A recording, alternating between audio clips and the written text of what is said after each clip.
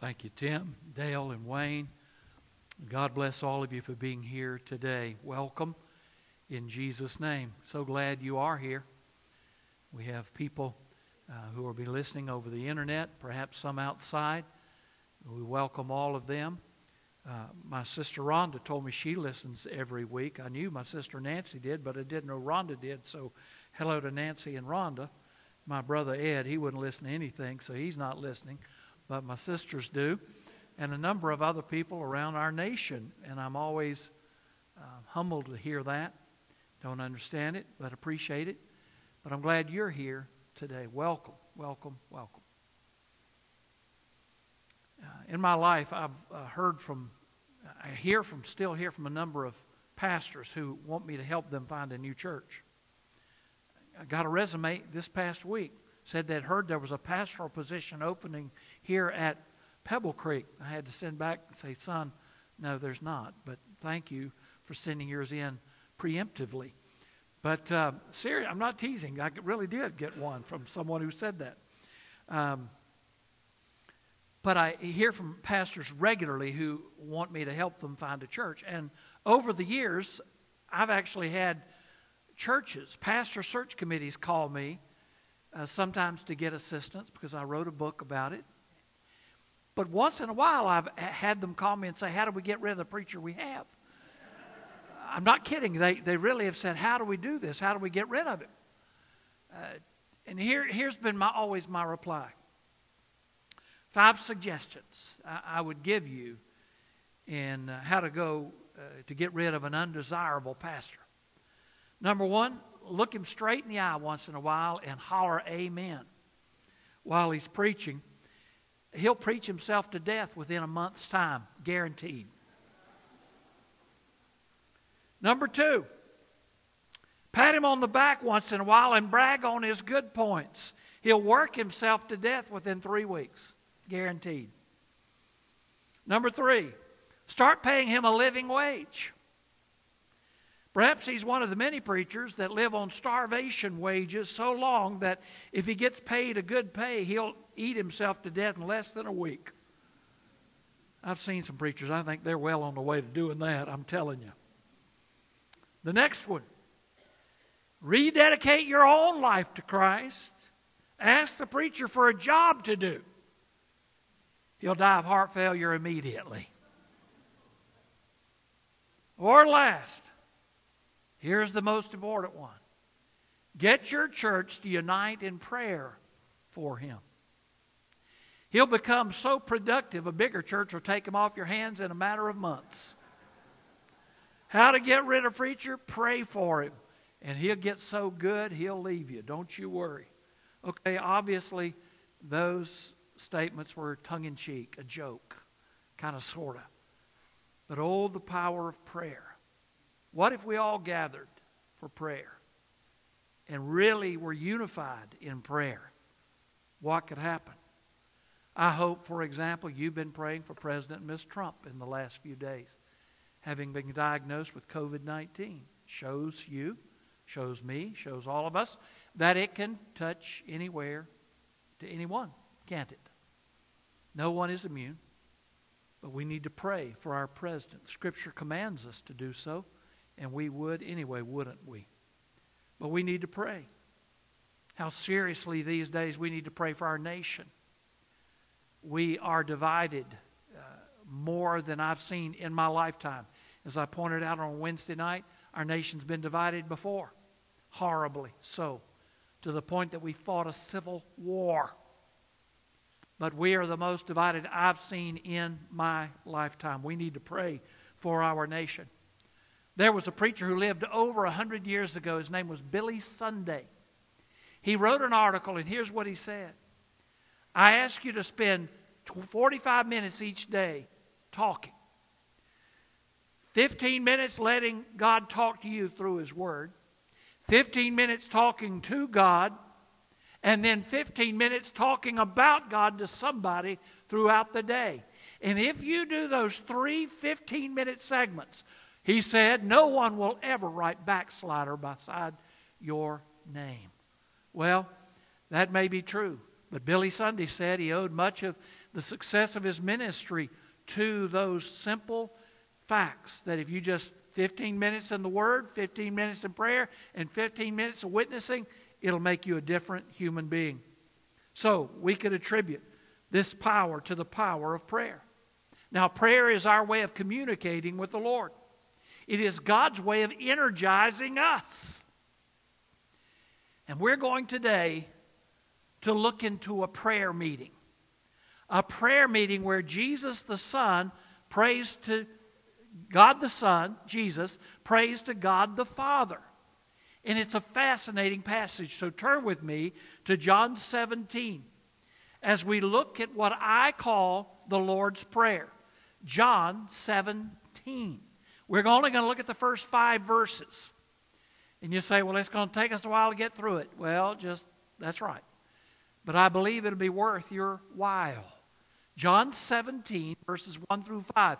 Yes, I call it the Lord's Prayer. You say, well, wait a minute, Pastor. I was always taught the Lord's Prayer is, Our Father, which art in heaven. Well, you were taught wrong. That is the model prayer. That is the disciples' prayer that Jesus taught his disciples as a model of how to pray. It is not the Lord's Prayer.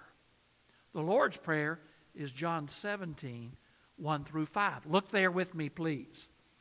Jesus spoke these things, looked up to heaven and said, Father, the hour is come. Glorify your Son, so that the Son may glorify you. For you gave him authority over all flesh, so that he might do what? Now look at this. So that he might give eternal life to all you've given him. This is eternal life. Now this is one of the greatest verses in all of Scripture. My favorite today. This is eternal life, that they may know you, the one true God, and Jesus Christ. I have glorified you on the earth by completing the work that you gave me to do. Now, Father, glorify me in your presence with that glory I had with you before the world even existed. Several things this morning. I want you to stay with me, okay? Pay attention. First of all, what is the special nature of this chapter? Well, I've already told you the special nature. It's the Lord's Prayer. It is our Lord Jesus praying as God the Son, praying to God the Father. It has also been called the Holy of Holies of the New Testament. Meaning what? It is that place where we go into the very presence of God. I mean, it's been called the high priestly prayer of the Lord Jesus. Now listen to me. When you read John 17, you get the privilege of listening in to the greatest prayer that ever occurred. You get the privilege of listening in as Jesus, God's Son, prays to God the Father. It's an amazing opportunity as we hear Jesus pray. So it's powerful. It is unbelievable to think that we're privileged to listen in as he prays. I mean, look at it. Jesus spoke these things, looked up to heaven. Now, when is this prayer occurring? I've taught you throughout John 16 and even before. He is in what is called the upper room discourse.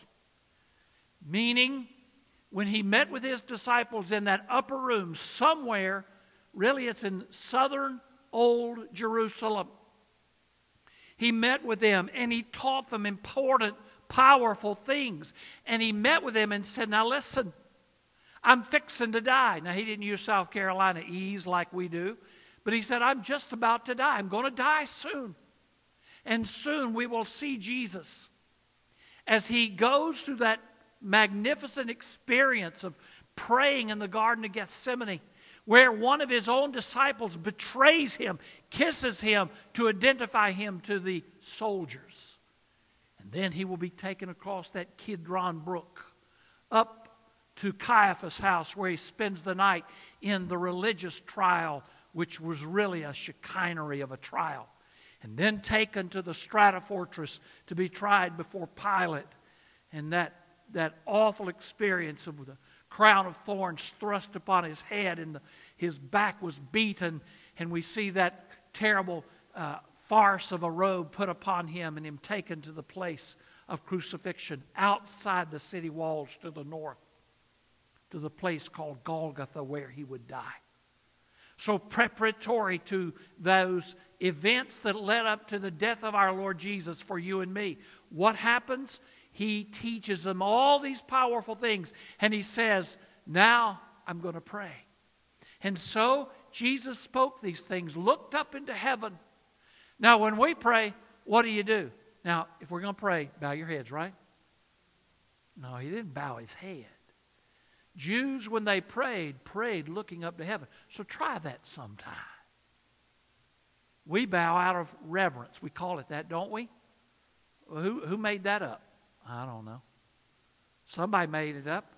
But even little children, I remember seeing my little daughter Melissa once praying, leading a friend of hers to Christ out underneath the swing set in Fayetteville, North Carolina. And she had her hands like this. Why? I don't know. We taught her that's the way you pray. And you see praying hands everywhere, don't you? Well, who taught you that? I don't know, somebody did. But Jesus didn't do that. He didn't bow his head. He looks up into heaven and he says, Father, the hour has come. Father, the hour has come. And he prays this prayer, and we'll talk about it. But this prayer makes it clear through all the things that were later to happen. It makes it clear that our Lord Jesus is not a victim, an unwilling victim who went to the cross unwillingly. But he prays here as the victor, not the victim. He is not one who is being seen as a victim. He is the one who not only is the victor, but he makes us understand that we can become victors too. Don't you remember what we said we're going to memorize? The verse preparatory to this, chapter 16, verse 33, he said, these things have I told you. He said, these things I've told you so that in me you may have peace. Because in this world you're going to have tribulation. You're going to have trouble. But he said, be courageous, be of good cheer. I've conquered the world. I'm not a victim. I am the victor. And in me, you can be the same. So we see this prayer, this special, special prayer. Second, let's look at the major points of this prayer. Now we're going to just look ahead just a little bit. It's not difficult to see really a kind of a division in this prayer. The first 5 verses, which we studied today, we see Jesus praying for himself, seeking an additional power and strength for the things that are to come. Now, people have struggled all through the centuries with who Jesus was. Was he God or was he a man? Well, the correct answer is both.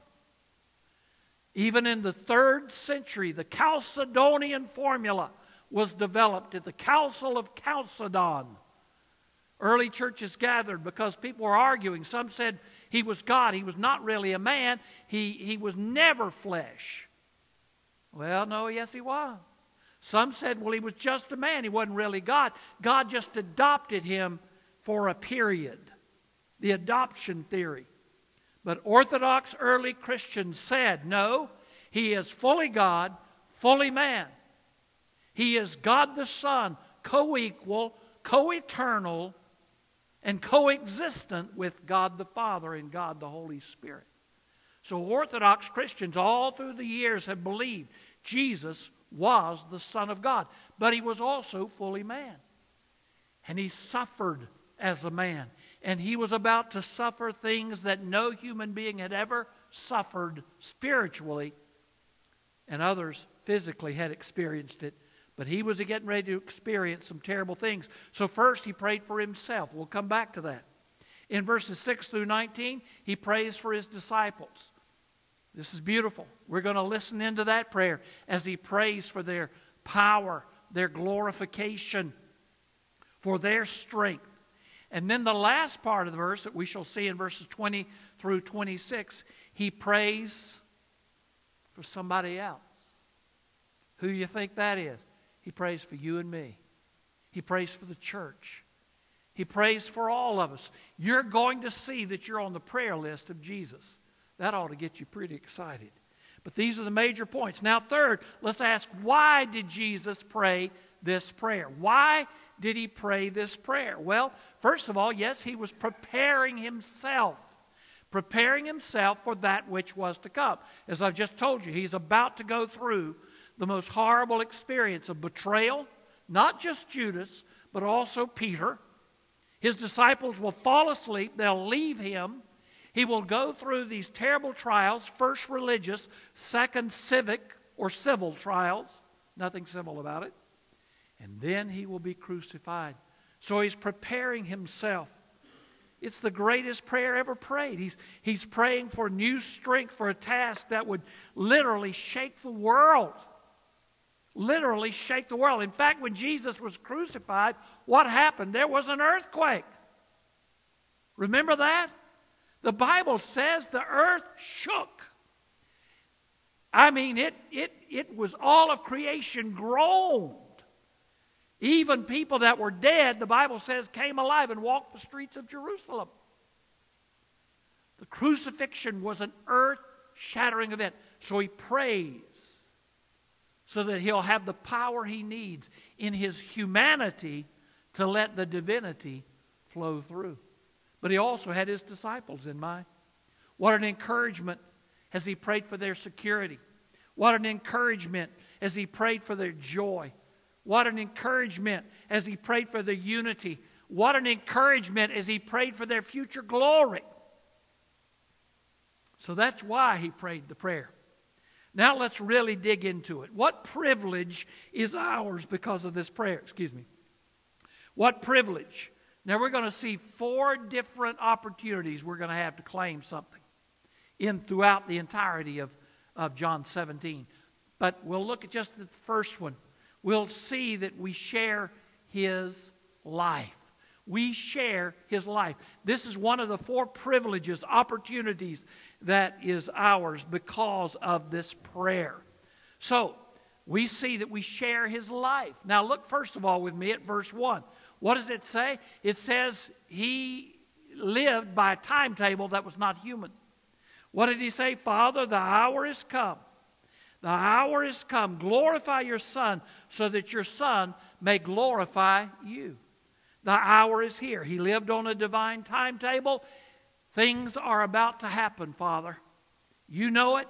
I know it. But I say this so that the disciples will hear it.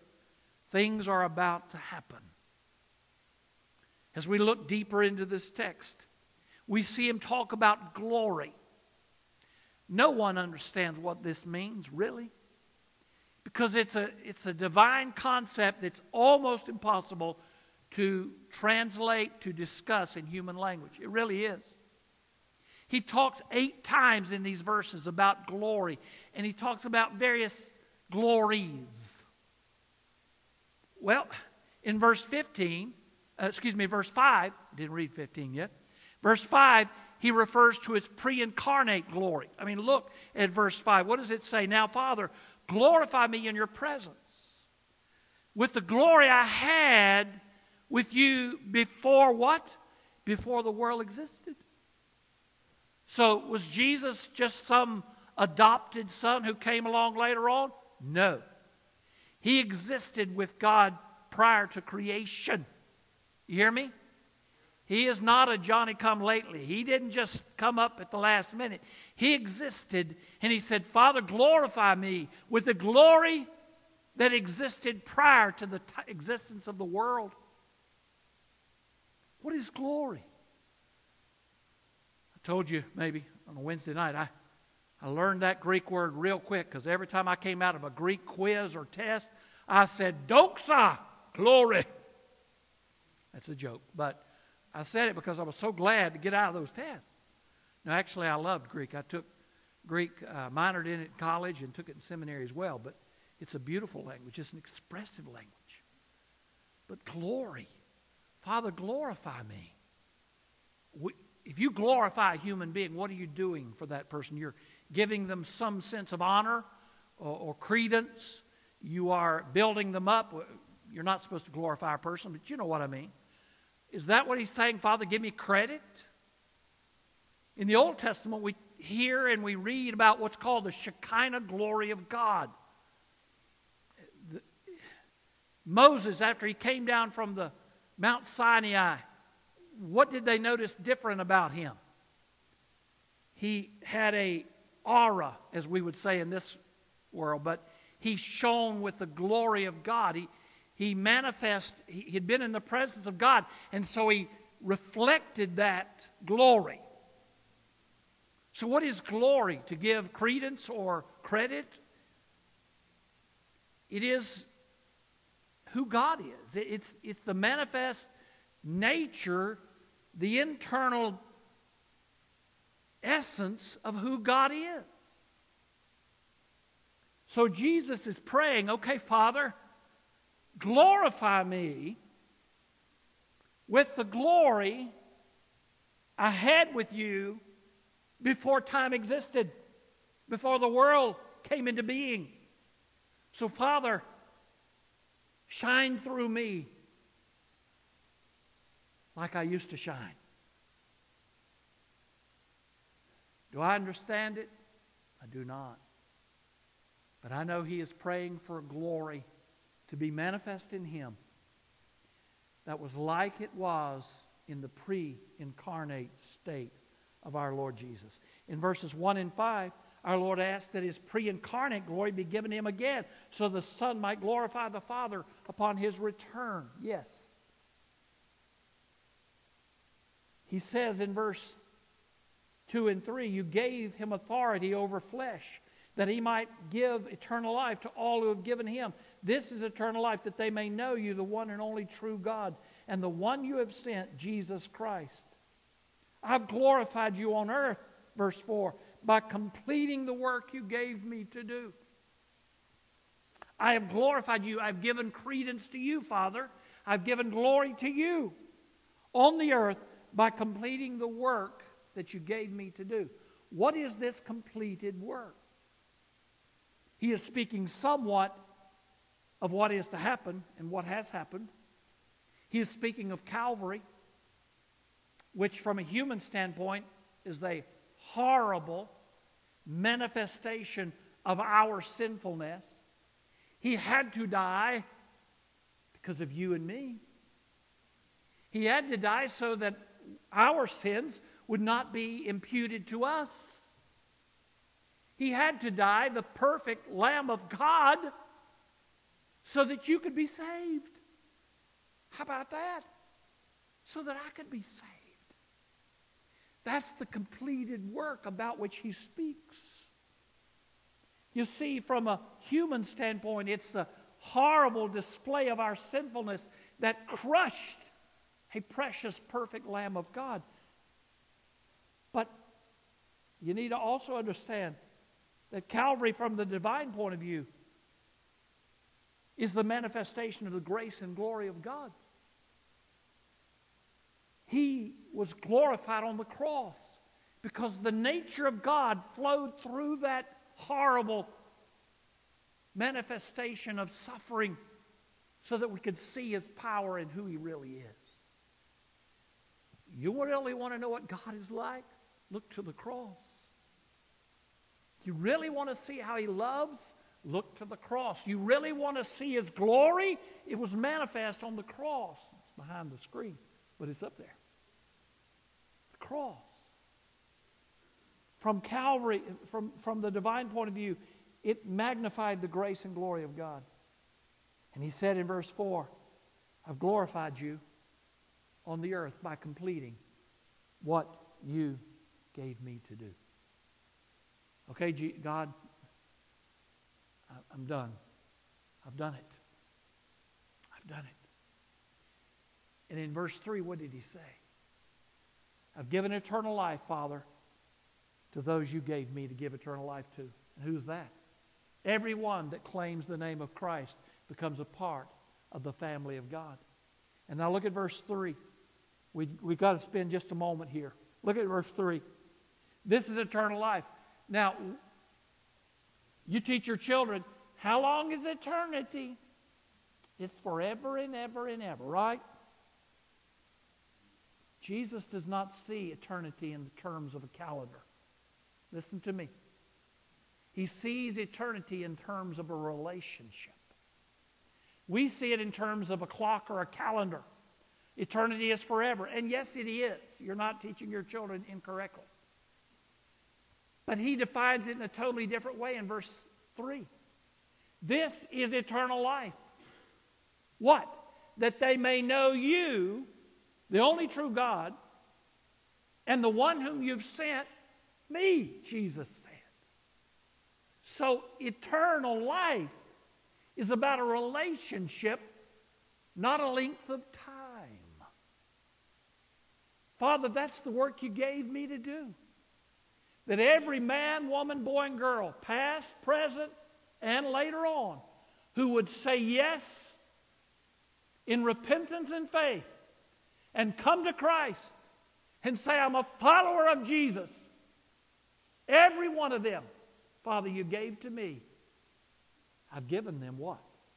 Eternal life, which is what? A relationship. So that they might know you and the one whom you have sent, Jesus Christ. Somebody say amen to that. I'm telling you, friends, that changes everything. He prays, he says, Father, I've done it. And what is about to happen on the cross? That's the completed work you gave me to do. Father, I've done it. I'm doing it. Well, the Father answered his Son's request and gave him the glory. The Father answered the Son's request. Jesus' prayer request was answered with a yes. And he gave his Son the glory, the manifest power and presence of God the Father. And because we share his life, can share his life, if we give our life to Christ, we too are overcomers. As he had already told us back in chapter 16, we also can share his victory. Now listen to me. When you were born the first time, you were born in Adam, in sin. But when you were born again in Christ, you were born again for eternity. Into an eternal relationship with God the Father and God the Son. That's something powerful that you need to remember. When you were born the first time, you were born a loser. Because the sin nature is embedded in each one of us. But when you were born again, you were born a winner, an overcomer. Because Jesus said, I have overcome the world. And you share his life. Don't let Satan rob you of that. Don't let him rob you. I have a dear friend. He listens to this service too. I don't know why. He's a pastor down in Lawrence. He sends me beautiful devotionals every Sunday morning. Very wonderful. Did you hear me, Greg? They really are. This morning he gave a quote from a great historian, former Prime Minister of Great Britain, Winston Churchill, who was great in many ways. Great historian, made his living before and after his prime ministry, writing history books, by the way. He did say this. I'd heard it before, but I did not know to whom to attribute it.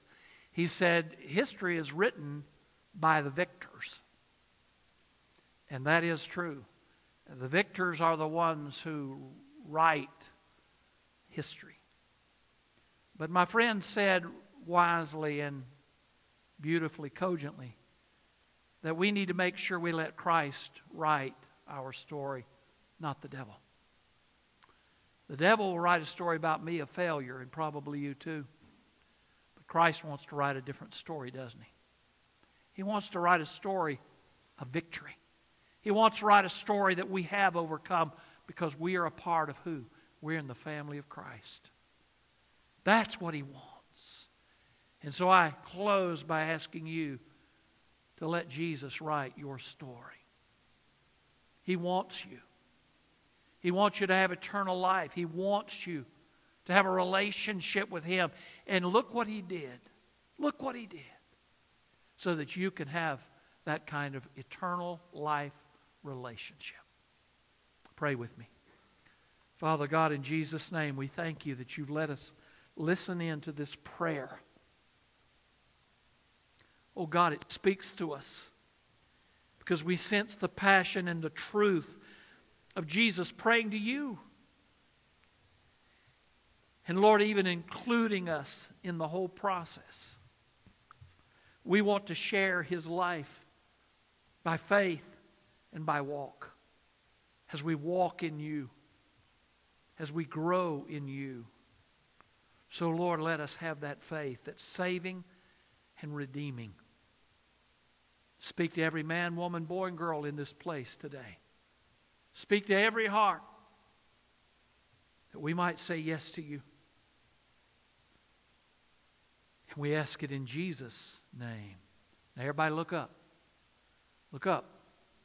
Father, You've heard our prayer. We love You and we give our lives to You. In Jesus' name, say amen.